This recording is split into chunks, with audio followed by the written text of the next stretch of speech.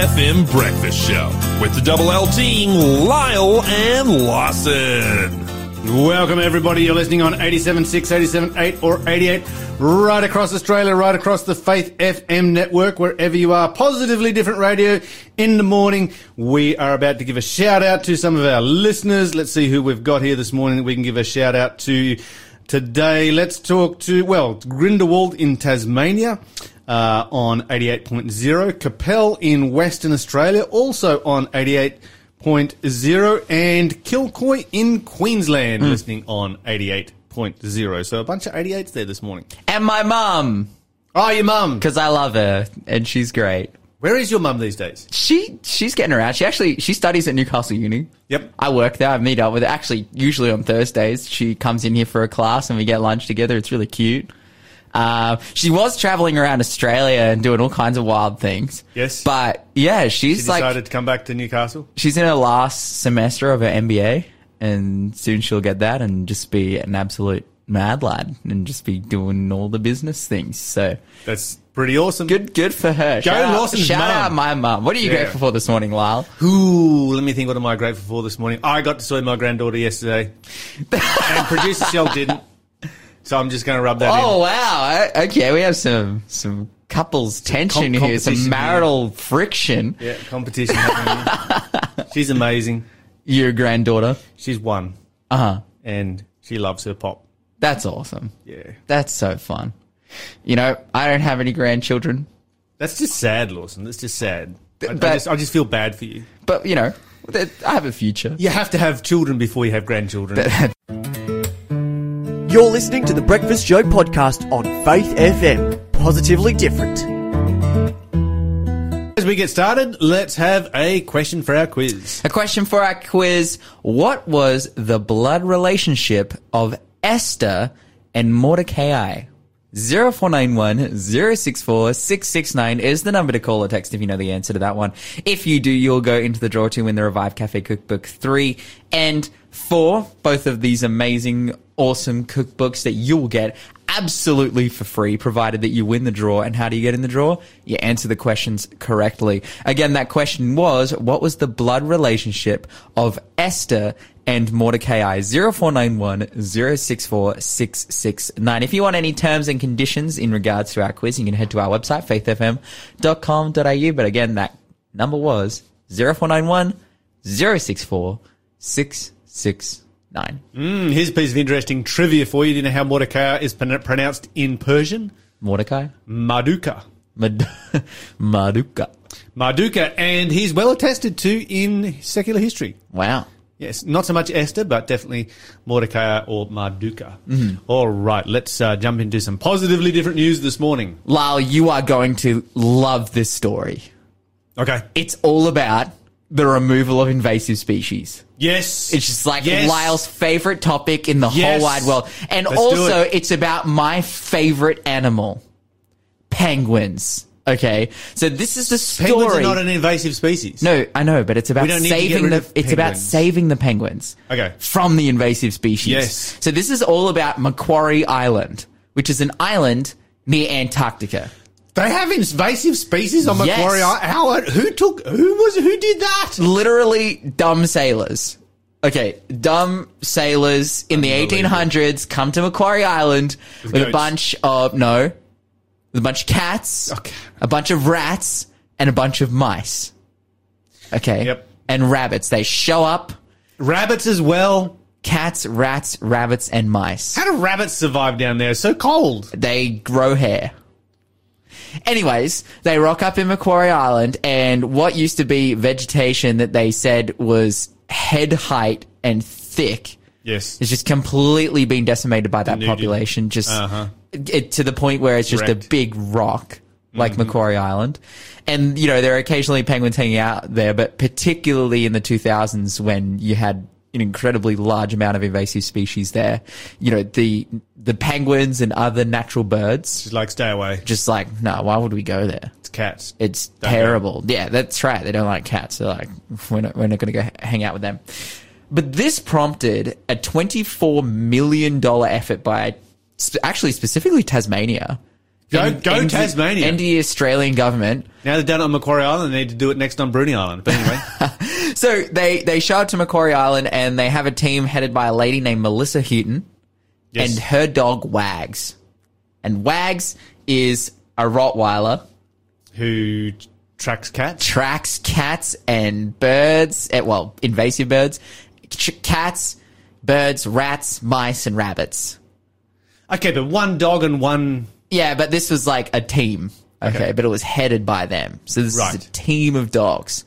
And so they rock up there in 2007, and as of 2014, they declared the island free of invasive species. That is off the charts. So in 7 years, they got it down. In incredible. fact, they have a photo of them, of Wags, the dog, and Melissa, the handler of the dog, holding the last rodent on Macquarie Island. That's wild. So this is amazing, right? So Wags has just been living his best life down there. He just gets to go hunting every day. It's just like... Totally. It's amazing. But then, following all of this, which is so awesome... So what year was that again? That was 2014. Okay. It's now 2022. Yes. And they have pictures of Melissa and Wags hanging out down there with just literally thousands of penguins. The penguins have found out, the cats are gone. Let's go hang out. They're standing on grassy marshland. It's like beautiful again. Nature is healing from the cats. And rats. And mice and rabbits.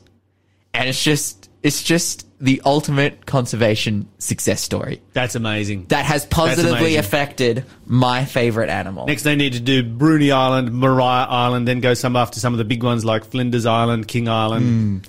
Yeah, they got out. Oh, there's that really big island they need to get to, Australia. Yes. You know? Yes. That's all I want anyway. Let's do it. Just get rid of the cats, rats, and mice. Yeah, no. So this is amazing news, and it also I like the part that touches my heart, obviously, is the fact that they've saved the penguins. You know, that the penguins are back. It's like your favorite animal, isn't it? Literally my favorite animal. And they have this photo of them standing with all the penguins. And I'm like, how do I get included in that? It's you go to Macquarie Island. Yeah, exactly. But now I can because, it'll actually be pretty and nice and worthwhile going. But there's no tourist service to Macquarie Island. Yeah, I don't think so. So, you know what? I'm just going to get a rowboat. Nah, I'll get a sailboat. Nah. Well, like it. I'll launch off what's the boat that goes between here and like Melbourne and Tasmania? The ferry. The ferry, yeah. Yes. What's that called? It's called... It's got a name, right? The Spirit something? Yeah, yes. Spirit of Tasmania. Spirit of Tasmania. Yeah, I'll launch off the Spirit of Tasmania and head down to Macquarie Island and hang out, I just bought... Launch off with rocket? Some kind of vessel. Okay. I bought a nice Kathmandu jacket recently so I won't get cold. You're good to go. I'm gonna go down there and live my best life, hang out with the penguins. So it's so cool. I love this story. Okay, we have another story here. This is about one of my favorite foods. It's about grapes, Lyle.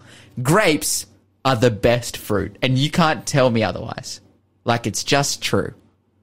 Cool. Would you agree? Raspberries are the best fruit. Raspberries are pretty nice.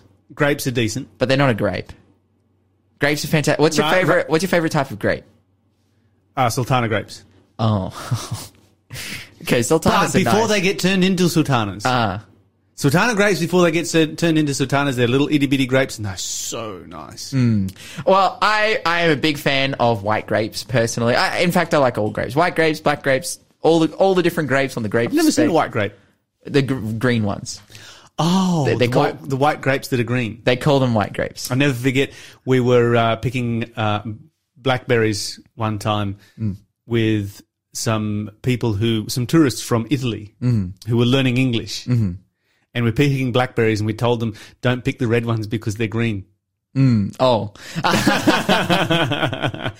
Dude, that actually reminds me. So if you personally know a Japanese person, ask them which light is the one to go on when you stop in traffic. And they will tell you it's the blue light. Even though it's green and they know it's green, to them, it's blue. Like, it's culturally blue. Really? Even though it's green, yeah. And it's Really? like, well, why did this start? Because then we like try and work it out, and I always talk to Japanese people about it. I'm like, okay, so are my pants blue or green? They're like, oh, they're green. The grass. The grass is green. I'm like, the light, it's blue. I'm like, why is that? And that was because when traffic lights first got installed in Japan, in Tokyo, they incorrectly labeled the go light as blue, even though it was green. And so they call the green light blue. They do the same thing in South Korea. This is making my head hurt. It's terrible. Like, it's so confusing. Also, the sun is red because the sun on the flag is red. Because the Japanese flag is a big sun. So they're like, yeah, no, they look outside and we see like a yellow orange sun. They're like, yeah, it's red. And it's like, no, it's not. They're like, yes, it is. Like, if you're a kid in class and you're drawing a sun, you're using a red pencil because the sun is red. So if you're drawing a traffic light, do you use a blue pencil? Or do you just draw it green and call it blue? You draw it green and call it blue. But you draw the sun red and call it red. That's right, even though it's not. Well, maybe the sun self-identifies as being red. It's confusing. Anyway, back to grapes. You can't argue with that. You can't dispute that. Maybe it's its own truth. It is. The sun isn't sentient, but if it was, it probably has its own truth. Has its own truth. That's right. Yes. Anyways, back to grapes. There was a big study done that essentially found that eating grapes enables a gene in our body that can just completely overcomes the negatives of eating a bad diet. And so, like, the ultimate outcome here isn't then to eat a bad diet and eat grapes, even though you can do that, as the study is suggesting, but just eat grapes. Yes, they're good for you. They're fantastic for you, and they, like, one of the big places where they were researched is in regards to fatty liver. They were like, if you want to overcome any kinds of liver problems, eat grapes. Not fermented, just regular old grapes. Eat them frozen. Frozen grapes. Yeah, it's the best. In summertime, it's amazing. Wow. You're listening to the Breakfast Show podcast on Faith FM. Positively different. And our next question for the quiz is, what did the 7 sons of Sceva attempt to do? If you know the answer, 0491 064 669 is the number to call. If you call at that number and you answer correctly, you'll go in the draw to win the prize, which this week is the Revive Cafe Cookbooks, Volumes 3 and 4 by Jeremy Dixon. These are incredible, amazing cookbooks in which you can find out how to make vegan, tasty, and healthy and relatively easy to make food, which will be great for you. So again, 0491 064 669 is the number to call or text. That question was, what did the 7 sons of Sceva attempt to do? And right now on the phone, we have the author of our prize books. That is Jeremy Dixon. Jeremy, are you here with us? I am. Good to hear from you. Yes, and we love having you on the show and talking about all things amazing, awesome food and how we can make great food, healthy food, awesome, amazing food. Like, I know I already said that, but I just leave every one of these conversations salivating because of how great everything that you describe sounds. And so I got to ask you, what is the topic that we're talking about today? Well, I want to talk about the fact that presentation is everything and how to make your dishes look awesome. Okay, presentation is everything. Wow, okay, Yep. okay. So people do eat with their eyes. You kind of, when you hit a dish or anything in life, so your first impression, whether it's of a person or a food or whatever, you sum it up in the first 3 seconds. So when you make your food and present it, just a few little seconds, literally seconds to do a few little presentation tips can change a dish from looking ugly and bland to looking amazing and something you want to eat. Okay, so I have a question to ask in that regard in terms of like consumer psychology. If it looks gross, but someone eats it and it's actually really nice, will they still think it tastes bad?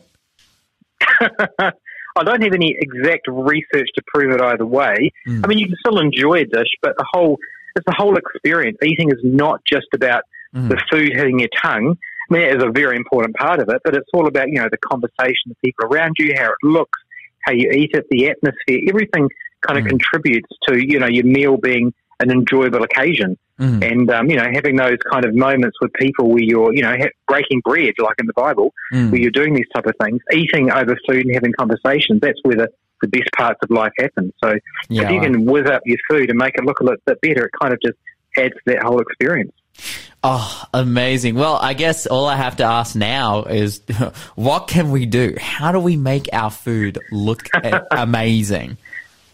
Yeah, so generally products by default often come out looking brown and flat. The more you cook things, the colour goes out of them. When you put things on a plate, if they go runny, they kind of spread everywhere. And that generally doesn't look really, really good. So what I recommend, and often when you've cooked something, you put your heart and soul into producing this wonderful dish, and you throw it on the plate and you look at it and go, that does not do justice to the time I've just put in and sweated over making this taste amazing.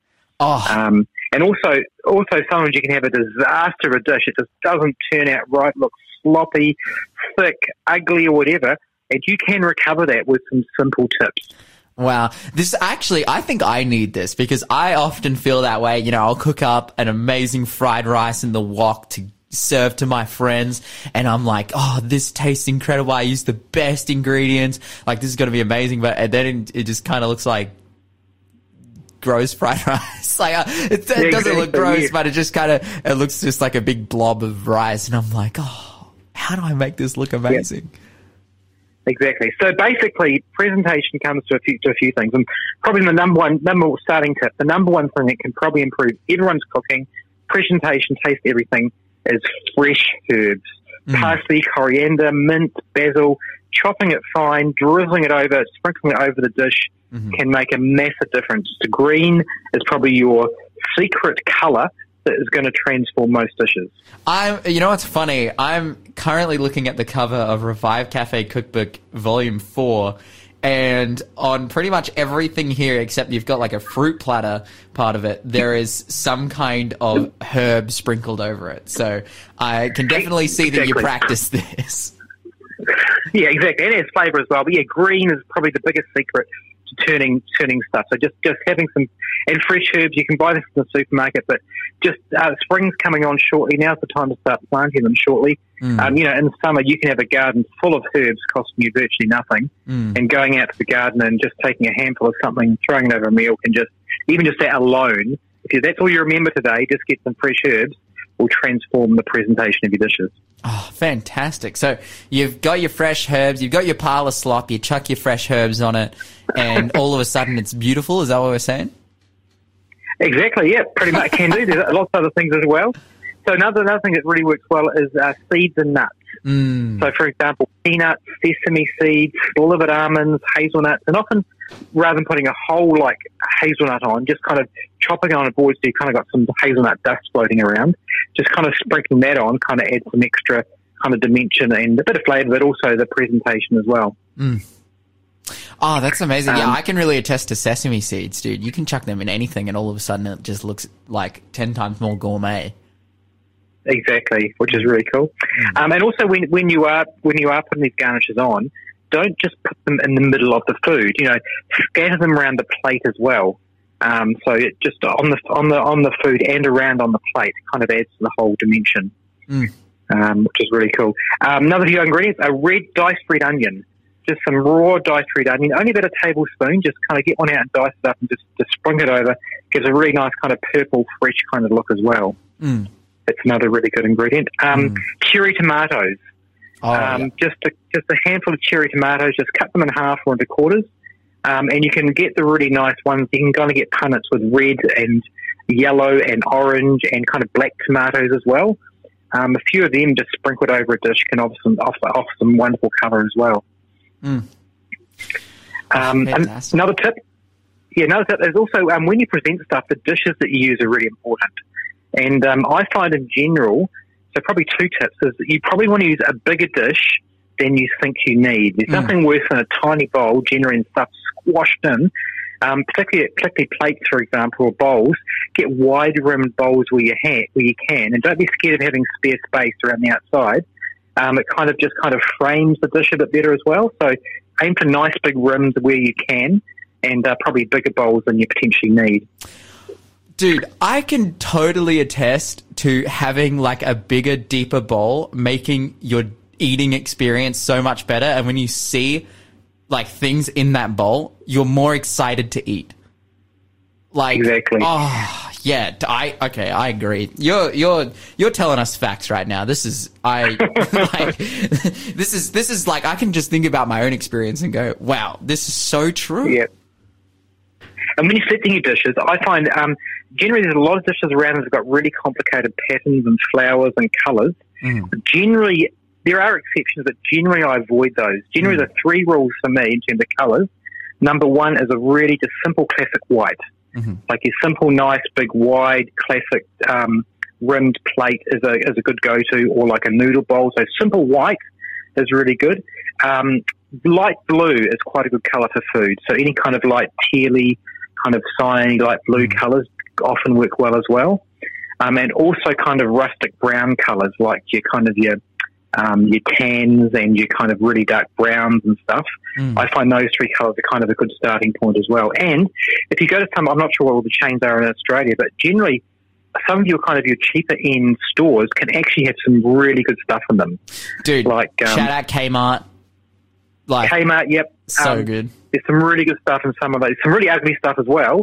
But if you get their simple stuff, it can work really well. And you can actually just get a few dishes or plates and bowls, and you can kind of get your pantry full, your cupboard full of those. Can make a big difference for not much money. Now, I want to ask you, because you're sharing with us some incredible, amazing tips. Where has this information come from for you? Has it just been the experience of running the cafe and just learning it from scratch? Yeah, I think so. No, but I've just always kind of been a net. I've just kind of always worked. And also, when you're doing photography, you just always you put a dish out and take a photo for a cookbook, and you go, that just looks terrible. That is not cookbook worthy. So you just going through those years of struggling about trying to make things look beautiful. No, that plate looks terrible. No, that garnish looks terrible. Do it again.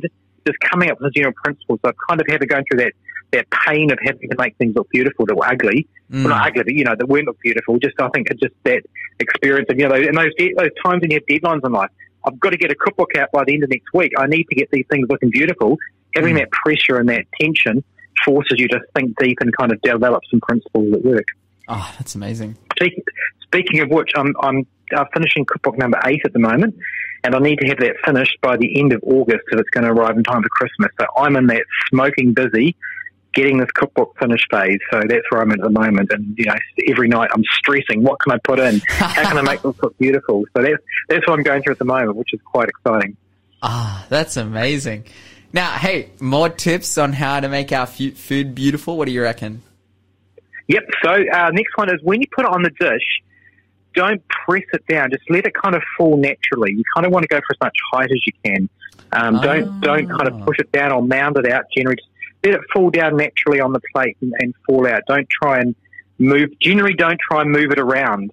And often I see people do that. I'm like, you kind of see people putting it on a plate and they want to kind of spoon it or move it. Generally, how it falls naturally is usually a good starting point. So that's probably a good tip as well. Adding a lime or a couple of lemon wedges on the side. Just get a lime or a lemon, get some wedges, throw it on the side just to kind of give people the option to add some extra flavour, but also adds a bit of extra green or yellow to make things look good. Any kind of salads. When using lettuce and like mesclun and those kind of things, you want them to be kind of wet. So often giving some lettuce, just a bit of a rinse in water, just brings them alive. So don't be scared to put a bit of water on stuff, but make sure you shake it off. You don't want too much water in your salad. Yeah, for sure. I also have a water sprayer, so just a normal spray bottle with water in it. And often if you put something on the table or a salad, it's looking a little bit flat or dead, or it might have been out for say half an hour before you serve it, just a couple of light sprays of water, just misting up the vegetables, just makes everything just sparkle. Oh, so it's quite a good little tool to have in your cupboard as well. That's like, probably a lot of people have the experience of like you wash your car and like while it's wet, it looks so pristine. Exactly. And then it dries off and then it looks gross. But yeah, chuck some water on it. People will eat it before it dries and it'll look beautiful. That's awesome. So throwing dressings on top as well, like having like pestos or a cashew cream or a hummus or a tomato sauce or something, just drizzling it on top with a spoon and again, not just on the product but on the plate as well, you use the plate as well. So putting some whites, and there's kind of contrasting colours. So if your food looks dark, throwing some white cashew cream on it will look really good. If it's really white, throwing something dark like a green pesto. And for sweet things, I find a really good mixture is just a little mix of not cacao, what's the other one? Carob powder, which is very dark. So about a teaspoon of carob powder and a little bit of water, and you can make yourself a little sauce. And you've got an instant, really dark brown thing that can just make a dessert dish just go from average to good with a bit of brown on it. So that's another thing to do as well. Oh, amazing. And also look at the colours. Look what colours you got. What contrasting colours can you add? If there's, think of the rainbow. What if things look too green, can I add red? Just look at contrasting colours. If something is light, can I add something dark? If it's dark, add something light. So that you kind of put those through your head. So it's kind of, when you finish dish, push it on the plate, and you're always thinking from a taste point of view. When you finish a dish, taste it. Can I add something extra special to give this amazing flavour? And look at it and go, how can I make this look amazing? What do these little things kind of do? And often it's just a quick sprinkle over the top, literally 10 or 30 seconds to just throw something over it to make it look super awesome. You go from regular to gourmet and everyone's happy. That's amazing. Exactly. And also, sometimes you put a dish, sometimes when a dish doesn't work out. So, for example, you might be doing a curry or a stew or something, and it ends up being really, really, really runny. So just call it a soup. Just call it something different. It's all this context and how people start it. If you try and do fritters or waffles may break up, just call it a hash or a mash. So just redefine what you call the dish. And then, if you've got these fritters that look terrible and manky and you're about to throw them out, put on a plate, call it a hash, spoon over some tomato sauce and a few herbs, and you've got a dish that people are probably going to look and go, wow, this is really amazing. Wow. Oh, Jeremy, that is awesome. That's all the time that we have this morning for you to share with us incredible food tips. But thank you so much for coming on the show. You're listening to the Breakfast Show podcast on Faith FM. Positively different. We're about to have some more serious news this morning. Of course, when we have Jeremy on the show, we have our sequence a little bit altered. Mm-hmm. But that's okay. Because he's from New Zealand and we don't hold that against him. But it changes our show. All right. Hey, let's have another question for the quiz. What did Moses tell the Israelites to tie on their hands and foreheads? 0491 064 669 is the number to call or text if you know the answer to that one. If you do, you go into the draw to win the Revive Cafe Cookbook 3 and 4. This is actually an interesting question. It is an interesting question. I was just mulling that one over. Because I'm like, did he tell them? Like, he did tell them. I want to talk. The word used in the King James Version is bind. Yes, bind. It's same in my Bible. So that's tie, bind. But are we talking literally? Giving stuff away. What did Moses tell the Israelites to tie on their hands and foreheads? 0491 064 669. All right. Heading to some more serious news. New Anglican Church has just been formed. This took place yesterday. It's led by the former Archbishop of Sydney, Glenn Davies. This group started drafting plans to create the new diocese early in 2021. It was registered with the Charities Commission in October 2021. So this has been in progress for, over a year now and has finally come to fruition. This is a result of the issue of same-sex marriage. So the Anglican Church, of course, supports same-sex marriage and is fully affirming of all of the different LGBT plus practices and ordains pastors, within that framework. And, of course, there's a lot of conservative Anglicans who are like, we'd rather go with what the Bible says. And we feel that the church has drifted away from the Bible, and so they decided to form their own Anglican church. This was driven by the Anglican Church of Sydney, which historically is the only or the last bastion of low church Anglicans anywhere in the world. And historically is pretty much the only, evangelistic Anglican church. Yes, the only evangelistic Anglican church, the only growing Anglican church. That's right. I've been down there and I was walking to a big Anglican cathedral and it's like, wait, they run church here? Yeah, they actually use it. And I'm like, wait. And they preach sermons there and they're quite evangelical. And I was looking at the walls and they have the pin-up boards and whatnot. It's like, wait, they run programs? I was just surprised because, we're used to going into those big cathedrals and they're just a tourist attraction. That's right. But no. So this is the Anglican Church there in Sydney. They under the umbrella of GAFCON, which is a conservative Anglican movement that is not in communion with the Archbishop of Canterbury. So Reverend Justin Welby, and this will cover all of Australia. So they've called it the Diocese of the Southern Cross. Archbishop Glenn says that it will have a significant impact on the church in Australia, and particularly on a number of the bishops of the Anglican Church in Australia, because it is getting significant amount of support, which is fascinating. According to the charity register seen by the charity register, the Archbishop Glenn, Tasmanian Minister Susan Willis, and lawyer David Baker from St Jude's Anglican Church in Melbourne are the three board members that are kicking this off. And Archbishop Glenn says, for those who cannot live under the liberal regime of a bishop, they can come and be thoroughly Anglican under a bishop. There you go. It's all happening. Kind of predictable. I think a lot of us saw that coming at some particular point, and now it has arrived. But interesting to see them officially making a break from the Archbishop of Canterbury. Okay, we did talk about Peter's home that has been found. Yeah. Really? Maybe.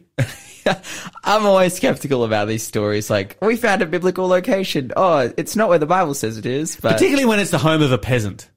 Yeah. You know, to be very certain about the home of, you know, if we look at Australia, you know, you can find the home of, say, you know, John MacArthur or someone like that. Like, yes, this is John MacArthur's home. Because he was not a peasant. He was aristocracy, and it was a big fancy place. When it comes to finding the home of a peasant, which is basically a hovel made out of stones, then you're really going to be that confident? Okay, so let's look at the evidence that they've come up with. This is a team of Israeli and American archaeologists who uncovered a 1,500-year-old inscription. Well, that's old. Not Peter old. Not Peter old. Not 2,000 years old. On a centuries-old basilica near the Sea of Galilee that suggests that this was built over the home of the Apostle Peter.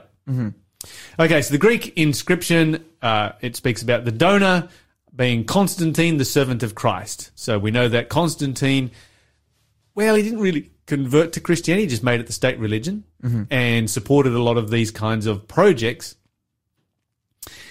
particularly in the land of Israel, where he went and found, you know, New Testament locations.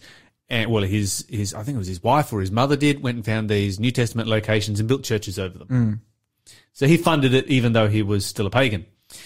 But so it's got Constantine, the servant of Christ, then includes a petition for the intercession from the chief and commander of the heavenly apostles. Now, that's a term that is typically used by the Byzantine church to refer to the Apostle Peter. And so because it says that on the floor, they've gone, aha, this is the home of Peter. Okay.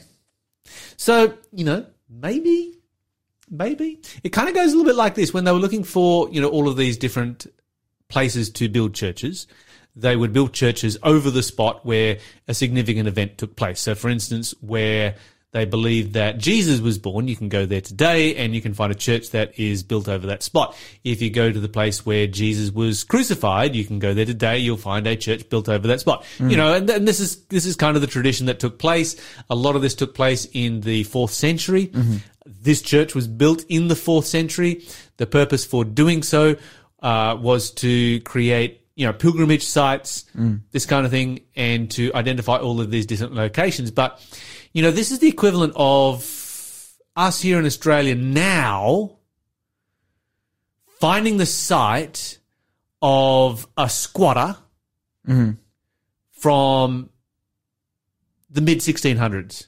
Well, there was no squatters here in the mid-1600s, but as a peasant, from the mid-1600s, a poor fisherman, somewhere down on the coast from the mid-1600s, going, yeah, okay, that's the spot, we'll build a church there. Build a church there. 1,500 years later, they find the ruins of that church, and they're like, aha, that must be the spot. So it's a little bit like, yeah, maybe. It's probably the town where he came from. Yeah. That's more plausible. But the actual home, you're better off just to build a church over the entire town, and then it's like, well, you've got it now. We're talking tenuous. at best. Yeah. I'm not super convinced on this. This also dates to a period where there was a massive politicization of Christianity and its consequent paganization of Christianity. Hence, they have now made Peter, this particular apostle who is the commander of the heavenly apostles. That's not true. That's not found anywhere in the Bible. There's no evidence for that. Anyway, the expedition was led by the Kinneret College in Israel and Nyack College in New York. So sometimes these guys get a little bit too excited, in my opinion, and want to have something a little bit too special attached to their name, and so they become a little bit overconfident. Isn't that like What they should say research? is, we found a church that dates to the 4th century and has Constantine's name on it and has a reference to someone who might be Peter on it. Yeah, which is That's actually true. which is cool enough. That's very cool. Like, this is that is super cool. incredible history. Yes. They're like, no, Peter lived here. It would also be true to state that the builders may have believed that Peter lived there. Anyway. No, Lyle, it's Peter's house. So this inscription was part of the mosaic on the floor of the church. The original goal was to find the city of Bethsaida, and it's much more likely that that is what they have found, but they have not actually determined that it is Bethsaida yet. So they don't have an inscription that says that it is Bethsaida, but there's every possibility that it is Bethsaida. What's interesting is that you've got an 8th century book, this is about 400 years later, about the travels of a Bishop Wilbold of Eichstätt in Bavaria, who says, and thence they went to Bethsaida, the residence of Peter and Andrew, where there is now a church on the site of their house. They remained there that night, and the next morning went to Chorazin, where our Lord healed the demoniacs. And so they're pilgrims, obviously, through the Bible lands, and as pilgrims, they're talking about the different locations that they visited and reference this particular church, which in that era was believed to be on the house of Peter. Thanks for being a part of the Faith FM family. Join our community on Facebook or get in touch at 1-800-FAITH-FM.